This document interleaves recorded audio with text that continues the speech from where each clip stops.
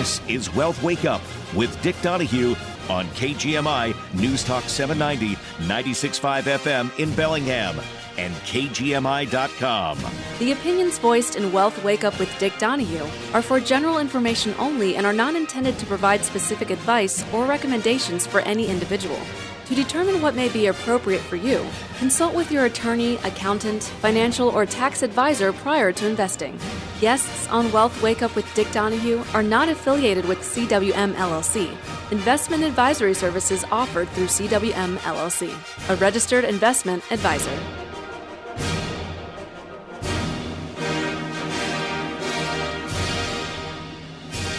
Good Saturday morning. Welcome to Wealth Wake Up Live. Dick Donahue this Saturday. Wealth advisor, certified financial planner, accredited investment fiduciary, all those nice things. Going to start out with our normal weekly wrap. And the holiday shortened week was another losing one for the stock market. Investors were still saddled with the same issues that drove last week's downbeat price action. Those issues included a lingering sense that the market was due for consolidation, another jump in Treasury yields, and a growing belief that the Fed is likely to keep rates higher than expected for longer than expected. The latter point was drawn to the forefront midweek when investors received the FOMC minutes for the January 31st and February 1st meeting. They weren't overly hawkish sounding. They weren't overly dovish sounding. That doesn't mean, however, that they were just right. That's because they weren't really dovish at all. The default position continues to be a rate hike position. Market participants are cognizant that many of the data releases following the last FOMC meeting are not likely to change members' mindsets, namely a stronger than expected January employment report, the stronger than expected ISM Services PMI report, the January CPI and PPI reports. They all capped off by this week's stronger than expected core PCE price index, which is the Fed's preferred inflation gauge. Some of the anxiousness surrounding price hikes may have been tempered on Friday by St. Louis Fed President Bullard, not an FOMC voter who is generally a more hawkish Fed official. Mr. Bullard, after the hotter than expected core PCE price index was released, remarked that it appears that the Fed may be able to disinflate in an orderly manner and achieve a relatively soft landing. There were some upside moves in the market following Navitas pleasing earnings and guidance before the positive bias was overshadowed by a rate of hike concerns. The downside bias this week had the S&P 500 take out support at its 50-day moving average before flirting with its 200-day moving average, which ultimately held up. Price action in the Treasury market was another headwind for equities this week, creating valuation concerns and worries about competition for stocks. The 2-year note rose 17 basis points to 4.78%. The 10-year yield, which tested the 4% level, rose 12 basis points to 3.95%. The U.S. dollar index rose noticeably this week, up 1.4% to 105.26. Only one of the 11 S&P 500 sectors registered a gain this week. Energy was up 0.2%, while the consumer discretionary was down 4.4%. Communication services were also down 4.4%, and they suffered the steepest losses. West Texas Intermediate crude oil futures fell 0.1% this week to $76.41 a barrel. Natural gas futures surged 10.1% to $2.50 per million BTU. So here are the truncated summaries of the daily action. On Tuesday, the stock market kicked off its holiday shortened week with a broad retreat. Market participants took money off the table following a strong start in 2023 amid rising market rates and increasing geopolitical tension. By Tuesday's close, the Dow Jones Industrial Average had given back all of its 2023 gains. The S&P 500, for its part, closed the session just a whisker shy of the 4,000 level. Geopolitical angst was helping to drive price action in both the bond and stock markets on Tuesday. The The Wall Street Journal reported that China's President Xi will likely head to Moscow in April or May to meet with President Putin and encourage peace talks. That view runs contrary to Secretary of State Blinken's accusation over the extended weekend, reported in the New York Times, that China is considering providing lethal assistance to Russia. Also, President Putin announced that Russia will suspend its participation in the New START nuclear treaty. Recession concerns were also in play following disappointing full-year guidance from Dow Components, Home Depot, and Walmart. A big loss in Home Depot helped drive the S&P 500 consumer discretionary sector to last place on Tuesday. Reviewing Tuesday's economic data, February IHS market manufacturing PMI preliminary had been 47.8, prior was 46.9. In February's IHS market services PMI preliminary was 50.5, prior had been 46.8. In January's existing home sales of 4 million, prior was revised to 4.03 million from 4.02 million. The key takeaway from the report is that sales remain pressured by high mortgage rates and economic uncertainty, which in turn have led to the extended time of existing homes, the sale of remaining on the market, and a decided moderation in median selling prices. On Wednesday's trade started with a more positive tone that held the main indices oscillating around a narrow range right above their flat lines. Moves were modest in scope, though as investors awaited the FOMC minutes for the January 31st and February 1st meeting at 2 o'clock on Wednesday.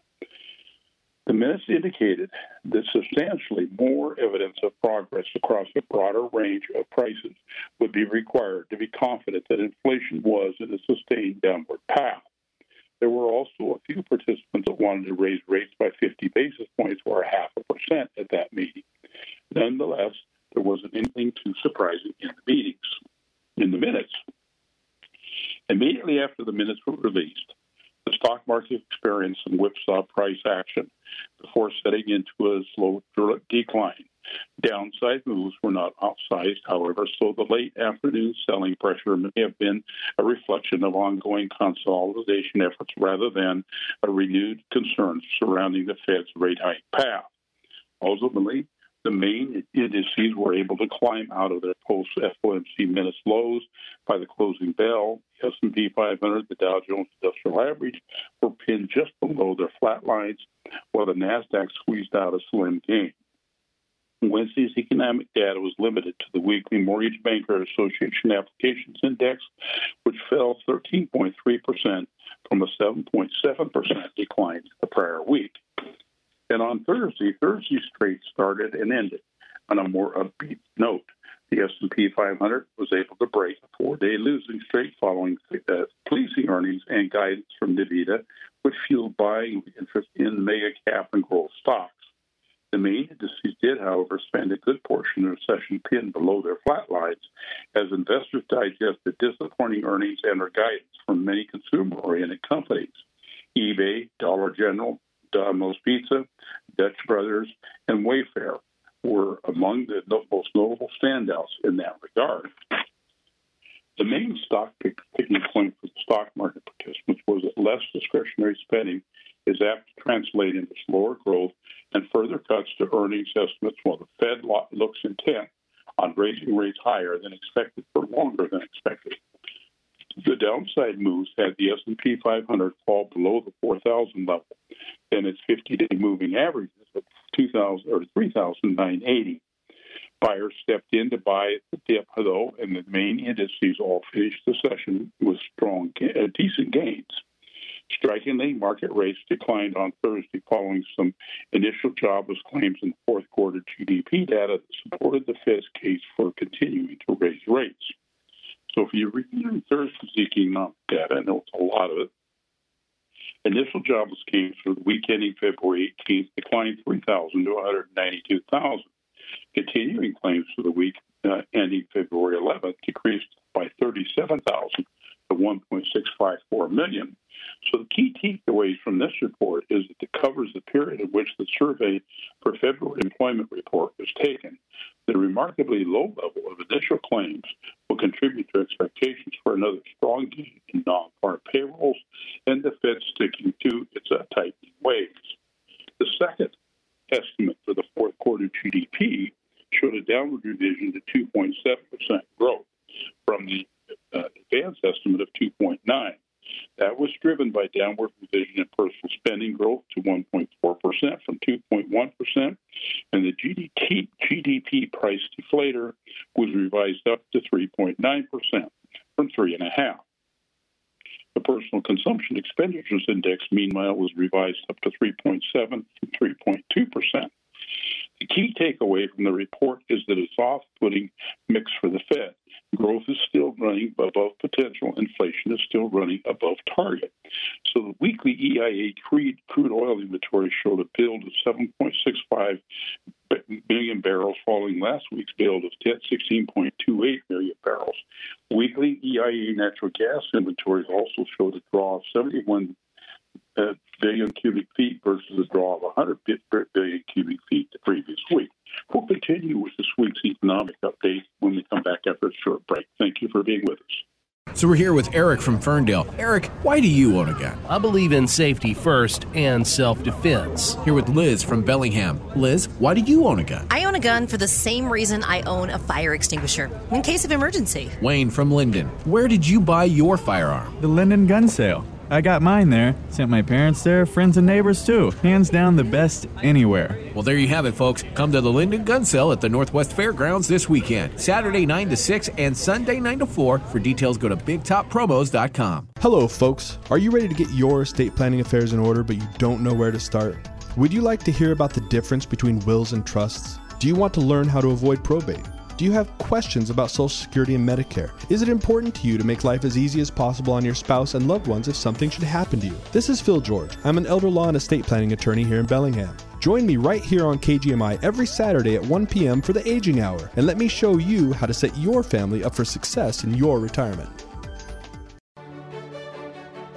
Dedicated to service, shining a light on local individuals, law enforcement, and groups giving back to our community. The Wheelchair Warehouse, operated by the Bellingham Central Lions Club, loans mobility equipment to the public at no charge. The Wheelchair Warehouse is supported by Lions Club volunteers and your generous donations. The staff at the warehouse has a special request of anyone who has recently checked out the following items: bedside commodes, shower benches, shower stools, and toilet seat risers. They ask if you've completed use of these items, please return them as soon as possible. The Lions thank you, and your fellow citizens in need of them thank you. Dedicated to service. Brought to you by Neater House of Luxury, Bellingham's newest fine jewelry store. They're also a certified precious metals dealer, American Gold Eagles, gold and silver bars, and a great selection of platinum. On Squalicum Harbor, 21 Bellwether Way, Suite 107, Bellingham. Follow the bright light. Neater House of Luxury. The opinions expressed on this program are not necessarily those of KGMI or the Cascade Radio Group. And I'm proud to be an American, where at least I know I'm free. And I won't forget the men who died, who gave that right to me. And I gladly stand up. Welcome back. Well, live. Dick Donahue with you this Saturday morning. Thanks for being with us. We're Asset Advisors. We are located out on the Pacific Highway next to Wilson's Furniture in the Pacific Commerce Center. Our address is 5060 Pacific Highway, Suite 101, Ferndale, 9248. Our phone number, 360-733-1200. And check out our website at wealthwakeup.com. Okay, continuing on with this week's economic update, we'll talk about Friday's stock market. It was decidedly weak on broad-based selling interest following the hotter-than-expected inflation data. The Fed's preferred inflation gauge, the core PCE price index, accelerated to 4.7% year-over-year in January versus 4.6% in December. Real personal spending was up 1.1% month-over-month. Real disposable personal income was up 1.4% month-over-month, and the personal savings rate after revisions increased to 4.7% from a previously reported 3.4%, suggesting that there is more fuel for consumers to keep spending. The rub of this report was that it showed inflation not disinflation, and a good bit of spending potential should keep the economy running above potential. That combination piqued concerns about inflation remaining sticky at higher levels for longer than, and in turn would prompt the Fed to stick to its tightening ways and stick with higher rates for longer than the market previously expected. The S&P 500 opened its 50-day moving average at 3,981. It quickly headed lower, nearly reaching its 200-day moving average at 3,940. The low of the day, 39.43, the main indices were able to recover noticeably, however, in their worst levels of the day, despite logging sizable losses on either close. So reviewing Friday's economic data, January's personal income was 0.6%. Prior, it was revised to 0.3% from 0.2%, and January's purchase spending was 1.8%. The prior was revised to minus 0.1% from minus 0.2%. And January's PCE prices were 0.6%. The prior was revised to 0.2 from 0.1. January's PCE prices core prices were also 0.6%. Prior was revised to 0.4% from 0.3%.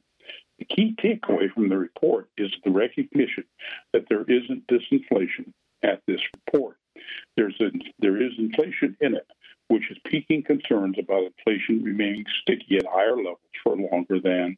That, in turn, would prompt the Fed to stick to its tightening ways and stick with higher rates for longer than the market previously expected. January's new home sales of 670,000. Prior was released to was revised. Prior month that would be was revised to 625,000 from 616,000. The key takeaway from the report is it reflects how rising mortgage rates are impeding sales of high-priced homes, evidenced by the 46.9% year-over-year decline in the high-priced West region and declines in both median and average selling prices. That's a 46.9% decline in the number of sales, not the prices, by the way. The 0.7% decline in the median selling price was the first decline since August of 2020.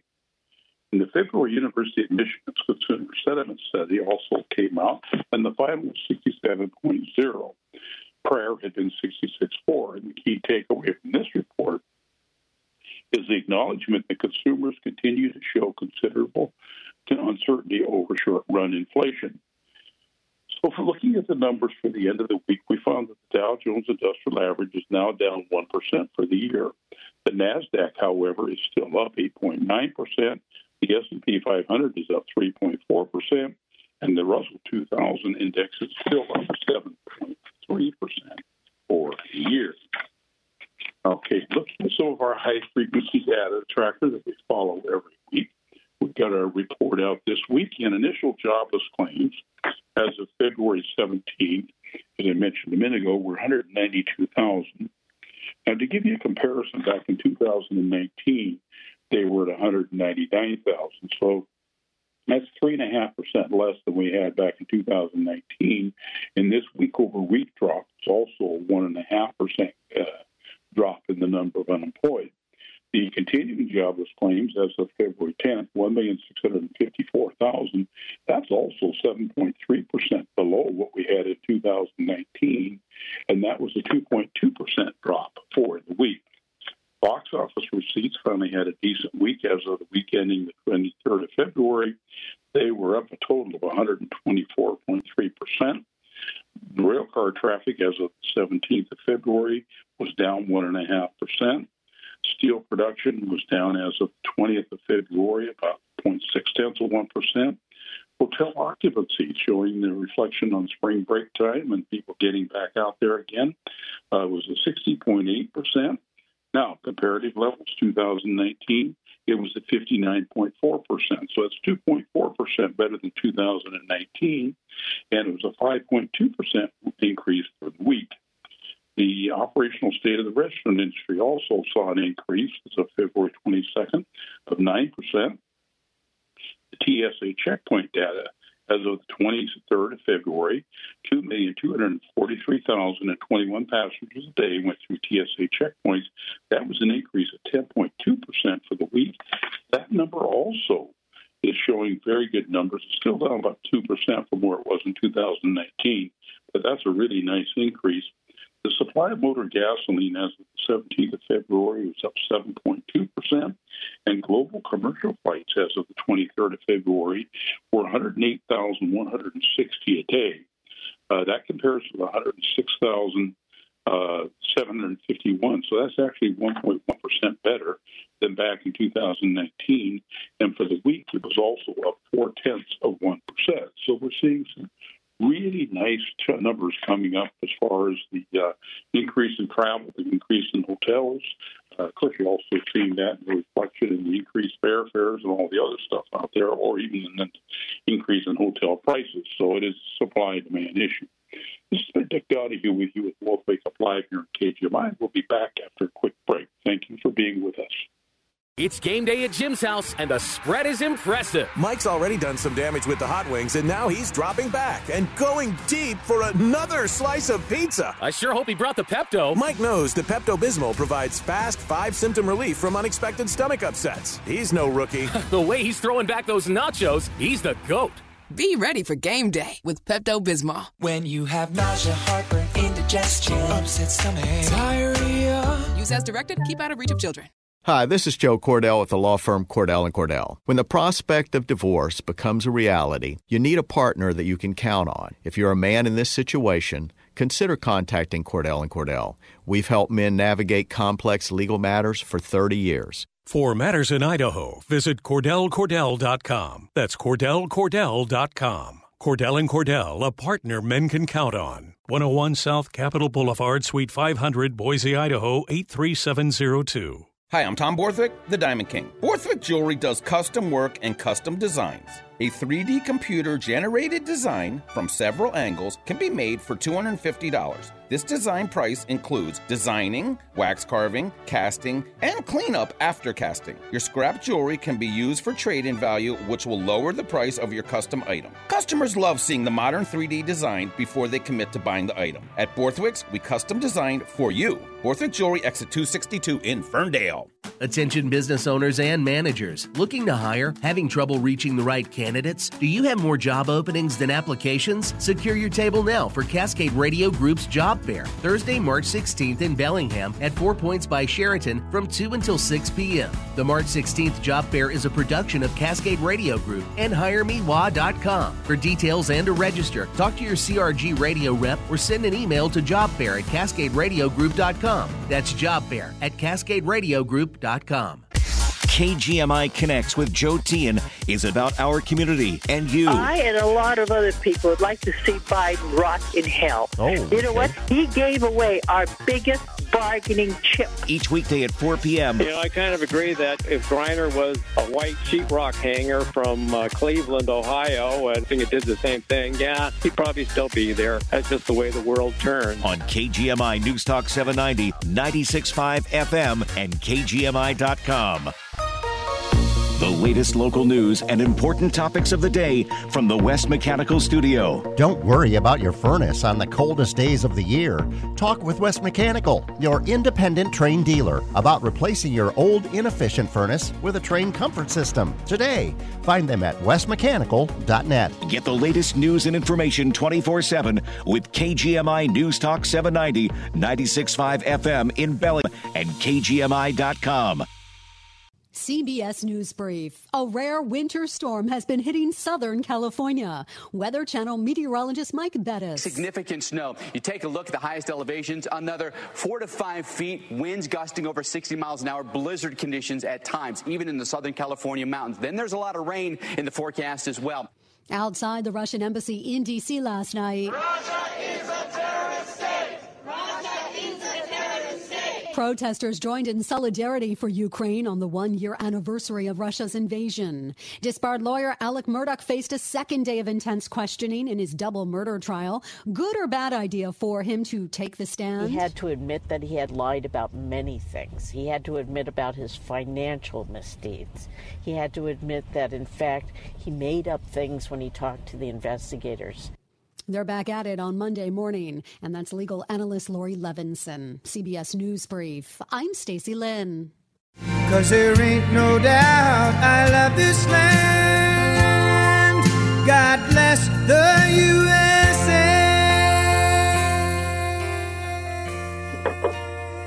Welcome back to We'll Wake Live. Johnny, it's Saturday morning. Thanks for being with us. It's a little cold out there. I'm actually on my fly home day for a couple of weeks of vacation over in Hawaii. It's kind of nice over here, but a little windy, a little wet, but a little warmer than we've been having at home. So I'm not going to complain. Anyway, continuing on with this week's economic update, we found that millions of U.S. workers are still missing after the pandemic, and the big question is, where did they go? They're missing from the U.S. labor force 3 years after COVID surfaced. Economists basically are scratching their heads on how big the gap actually is and where all these people went. One estimate found that 2.1 million who retired earlier than expected. Another calculated a shortfall of 2 million immigrants at the height of the pandemic. Other research posted 2 million or more out of work because of long COVID. There's not even an agreement over overall size of the whole. How many more Americans would be working in 23 had it not been for the pandemic? That's a problem because officials of the Federal Reserve need to know if Americans are temporarily or permanently out of the labor force so they can set monetary policy. With the jobless rate at a 53-year low and more employees on payrolls now than there were before the pandemic, how can workers truly be missing? The labor force is the sum of employed and unemployed people, and some researchers point to an estimate made by Federal Reserve economists that how big it should be is based on population trends.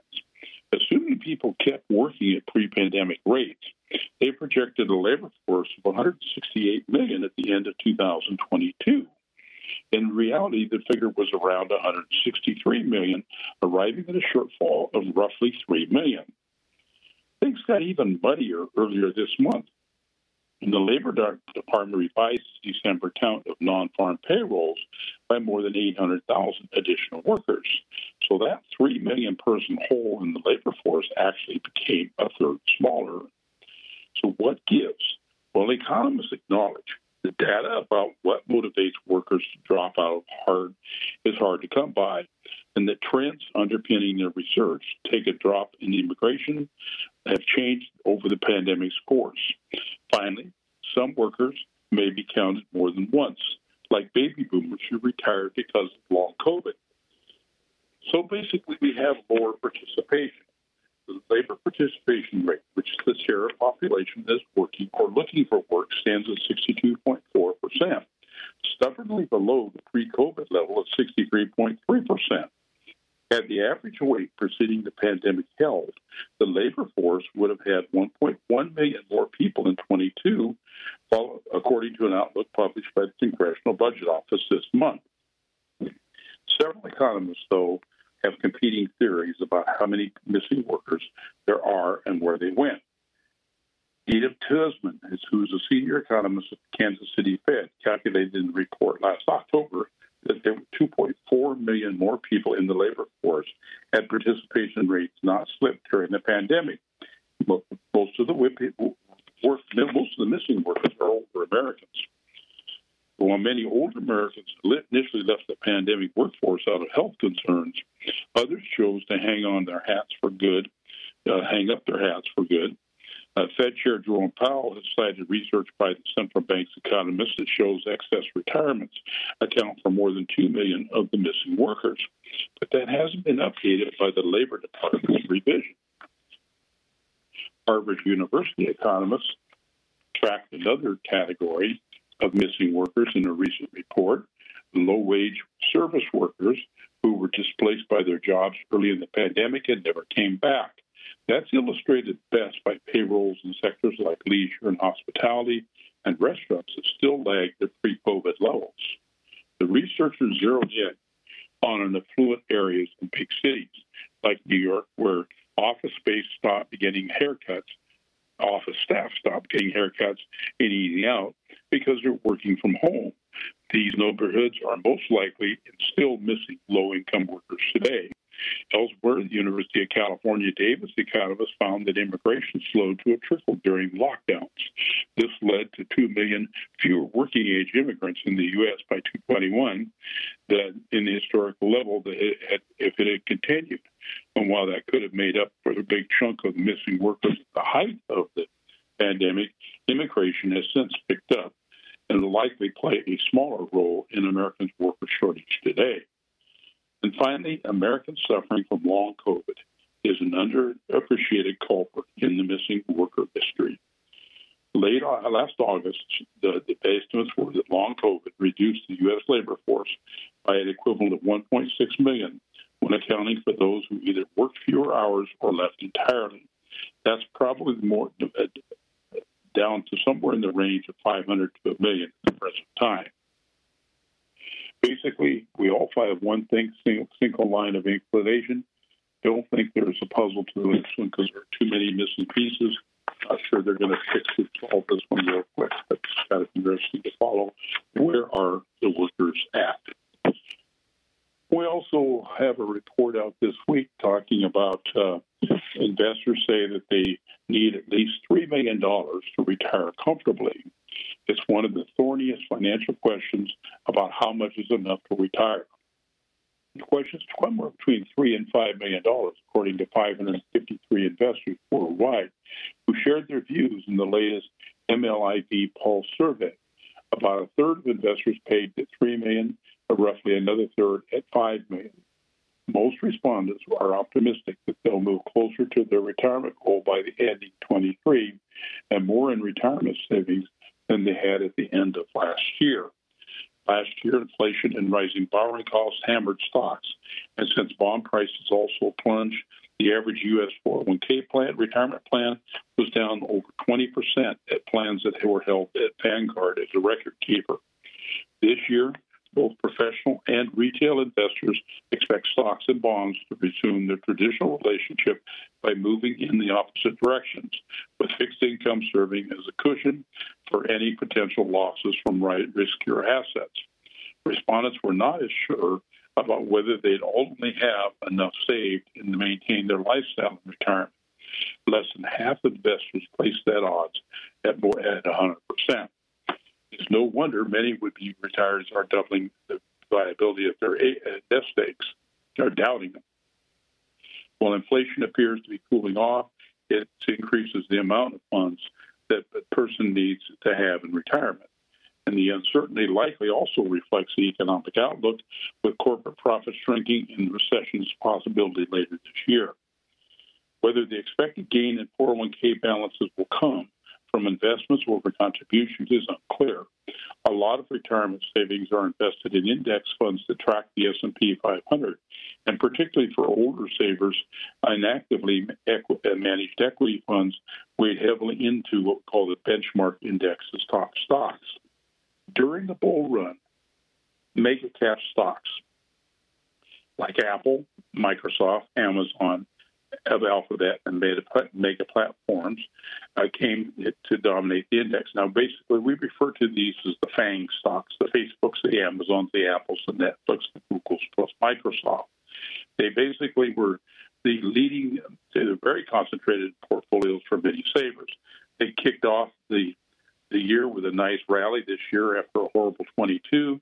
Nonetheless, investors expect those market leaders to be supplanted, which means that we're going to find new market leaders. Asked whether the same general group of giant stocks will drive U.S. market performance over the next 3 years, 58% said that they expect new leaders to emerge as far as which stocks are going to lead the market in this next direction. So most investors are adjusting their retirement plans despite the uncertain economic outlook and recent losses in their accounts. Some 50% of survey respondents said that they were sticking with their retirement plans. About 8% said that they are thinking about never retiring. So interesting numbers coming in out there from retired to be retired. Saw an interesting report come out here this week from the Washington Policy Center. They put out a lot of really interesting and up-to-date information at different times, and it said if we want to make housing affordable, we should quit making it less affordable. And the study was released. It detailed ways in which government rules and regulations have added significant costs to housing construction and contributed heavily in making housing less affordable in Washington. Reading through the study, you'll see a theme of government inventions, most with good intentions, that have unintended consequences that are now adding to what is becoming an affordability crisis that has longtime Washington residents wondering if there's a place that their kids or grandkids will ever be able to make a start in. Front and center is the Growth Management Act. It's a relic of the 1990s. It has long been cited by builders as a major contributing factor in housing challenges.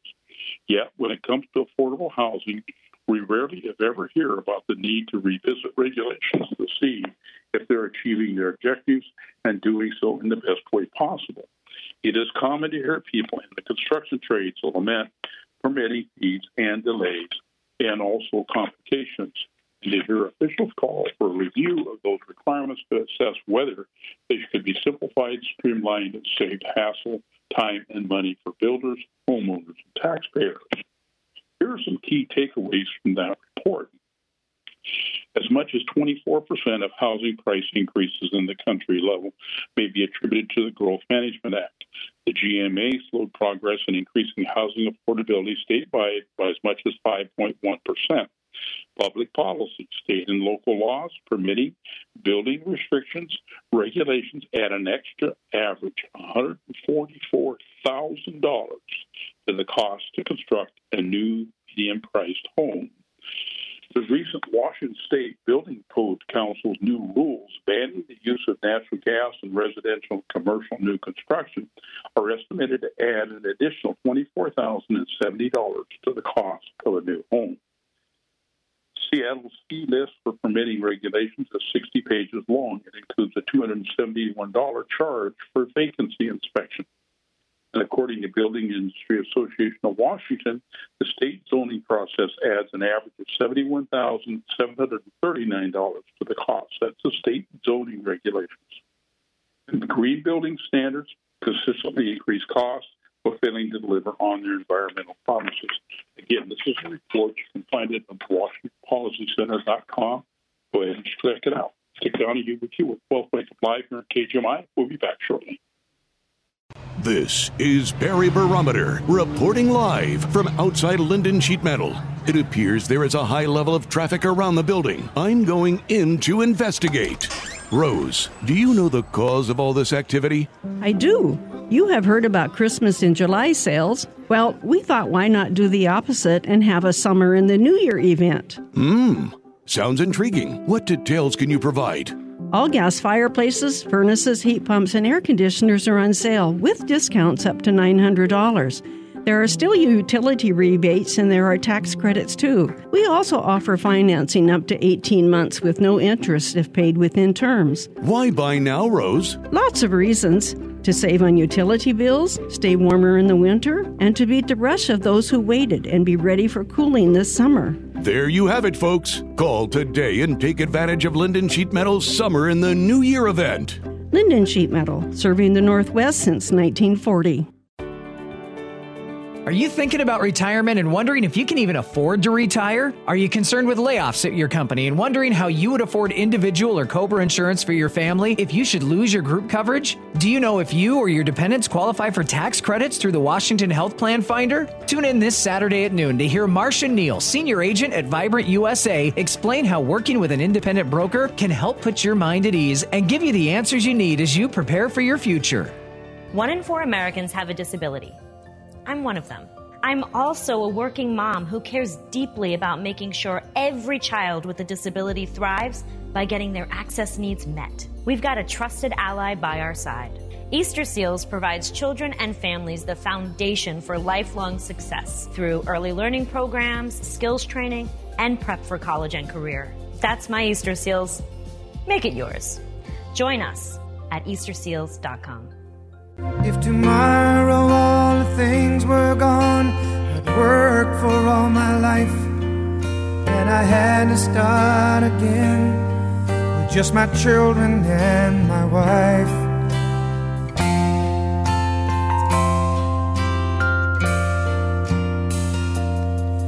Welcome back to Wellfleet Live. Dick Donahue with you this Saturday morning here on KGMI. If you got questions for us, give us a call, 360-733-1200. Well, we saw that the housing market posted a $2.3 trillion drop. That's the largest since 2008.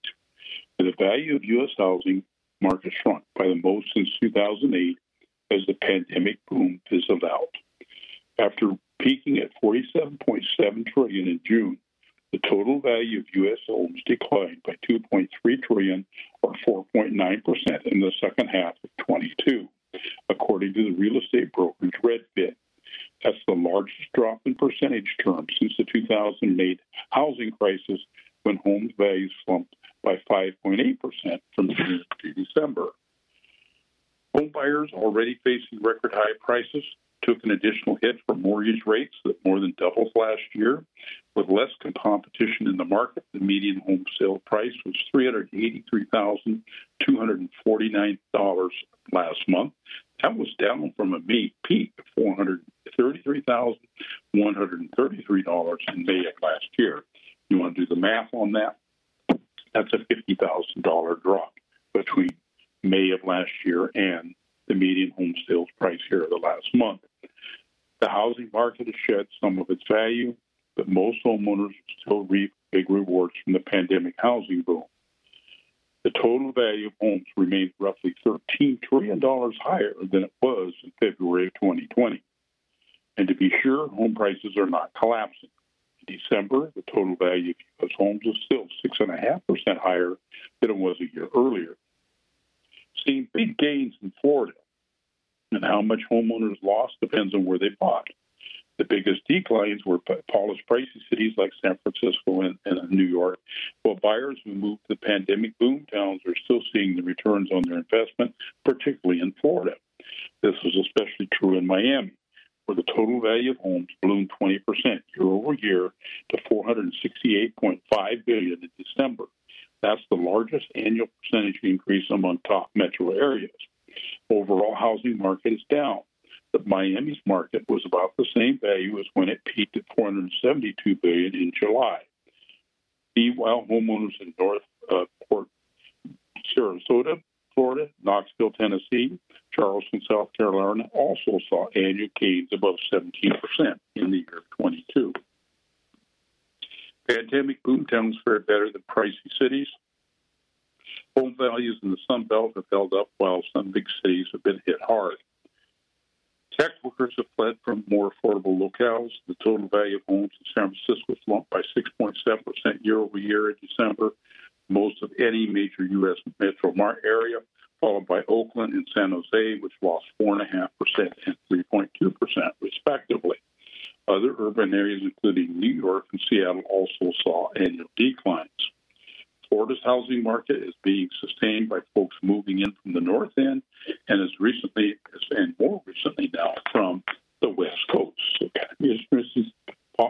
shifts in population are having some big influence on housing prices and what's going on out there. I'm going to do a couple of IRA updates here and things that I get questions about all the time. This one question I had was, they were talking about they're reading the new Secure 2.0 information, and a revised required minimum distribution age of 73 was mentioned in this legislation. It was 72 was the RMD age, and the question was if this was effective 23. Is it correct if you turn 72 and 23 that you don't need to be required to take an RMD this year? Based on what they read, they said the first RMD for a 72-year-old at 23 will be pushed to 2024. Thanks for your insight. Well, the answer is basically yes, they're correct. Anyone that turns 72 in 2023 is covered under the new Secure 2 ACA rules. So the person's first RMD is due for the year they turn 73, which is 2024. There's no RMD for 23. Additionally, the first RMD for 24 will be delayed, can be delayed, I should say, until April 1st of 25, but then you would have to take two RMDs in 25. The 24 RMD and the 25 RMD by December 31st of next year. So you do have a little flexibility. So if you're turning 73 this year, you do not have to take, or turn 72 this year, you do not have to take that first RMD. Technically, if you turn 73 this year, you don't have to take the first one until April 1st of next year. So depending on your tax situation, you've got some ability to juggle this thing around. Next question I had is, do the IRS uniform life tables change for those who have not taken RMDs until they're 73? Well, no. The uniform table became effective that we're using now in 2022. Basically, that is going to remain in place. When someone is required to start taking RMDs at the age of 73, they would use a 26.5 life expectancy factor. That means that they're expected to have another 26 and a half years. And so you take your year-end balance at the end of the last year and divide it by 26 and a half, and then that table goes, the life expectancy continues to decline as you move on ahead. And another question was concerning the Secure Act 2.0, transferring leftover 529 balances to a Roth IRA beginning in 24. If you had no income in 24, could you still do that? Well, only the beneficiary for the 529 plan, for example, a child for whom the 529 was created for, can receive that leftover $529 from their Roth IRA as a rollover. There are limits. You have a lifetime maximum of $35,000 that can be rolled over. The 529 must have been open for more than 15 years, and the annual rollover amount cannot exceed the annual IRA contribution limit. So what we're saying is, if a beneficiary of a 529 plan has money in the plan, yes, they can do it. They can roll that money over to a Roth IRA, but they have to have had the plan for at least 15 years, and the maximum they can do is $35,000. But you also are limited, or you can't put money in any year. You have to have earned income. So the beneficiary can go up to the annual IRA limit. So let's say that's $6,000. That means that over about 6 years, with some cost of living increases in the future, they could move up to $35,000 over into a Roth IRA. Also had a question about their 72. There's several Roth accounts. They want to know how the 5-year rule works. Basically, the 5-year rule says that you have in Roth for 5 years, set up a new Roth. The new Roth takes on the week at the start of the new one. So you don't have to wait 5 years to take fast-free withdrawals from that Roth IRA. And so if you're over 59 and a half, since you have another Roth if it's open, so you meet your obligation, you have immediately tax-free withdrawals from the new account. The IRS does not care if you have multiple Roth IRAs held with multiple custodians. So a little key here, go out and set up a Roth IRA, put $100 in it. Once that 5-year clock is up, any future Roth conversions, that money can be taken out immediately after 59 and a half without a tax penalty. And talking of taxes, we're seeing reports that Biden thinks that he can basically pay for everything by taxing the wealthy. We're finding reports that are saying that he can't. They have plans to expand the government's role in the economy. It's also promising that no one who earns less than $400,000 is going to pay more in taxes. But basically, we can't have it both ways. Even paying for current government will require that everyone level up their contributions or learn to live with fewer government services. Social Security is the elephant in the room. If nothing is done to increase funding for the program, Bennett will have to cut 20% in the next 10 to 12 years. Reserves run dry, fewer people paying in to cover the outflows. That's clearly unacceptable because many seniors depend on that money. The sooner we address the problem, the smaller the cost is going to be to fix it. The Biden administration's only solution so far has been to increase taxes on high earnings, starting with lifting the cap on earnings subject to payroll taxes. Consider this tweet from the outgoing Chief of Staff, Ron Klein. The tax rate is actually 12.4%, not 6%, when you include the employer contribution. But as it stands now, only earnings up to $160,200 are subject to that 12.4% payroll tax that finances Social Security benefits. That's paid mostly to seniors. Eliminating the cap sounds like an easy way to restore solvency. It'll affect only a few rich, but the numbers don't add up. Rich people only have so much money.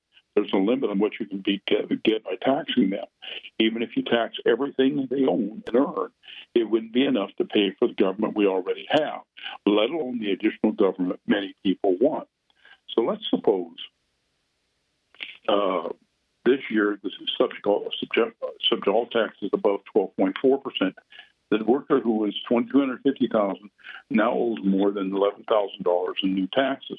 Assuming they don't get a larger Social Security benefit in exchange for this tax increase, it still doesn't solve the problem. Eliminating the cap only covers 75% of Social Security's long-term shortfall. If the 12.4% tax kicks in on incomes above $250,000, only 73% of the shortfall is covered, and we get even less if the tax is applied only to income above $400,000, as has been proposed by President Biden. So basically, it's an uphill climb. It ain't going to work. They need to figure out some way to broaden the tax base across the works. They're going to run out of money. You know that. Dick Donahue, we both wake up live here on KGMI. Don't forget our show tomorrow morning at 9 o'clock. Thanks for listening. Give us a call if you've got questions, 360-733-1200. Thanks, and have a great week.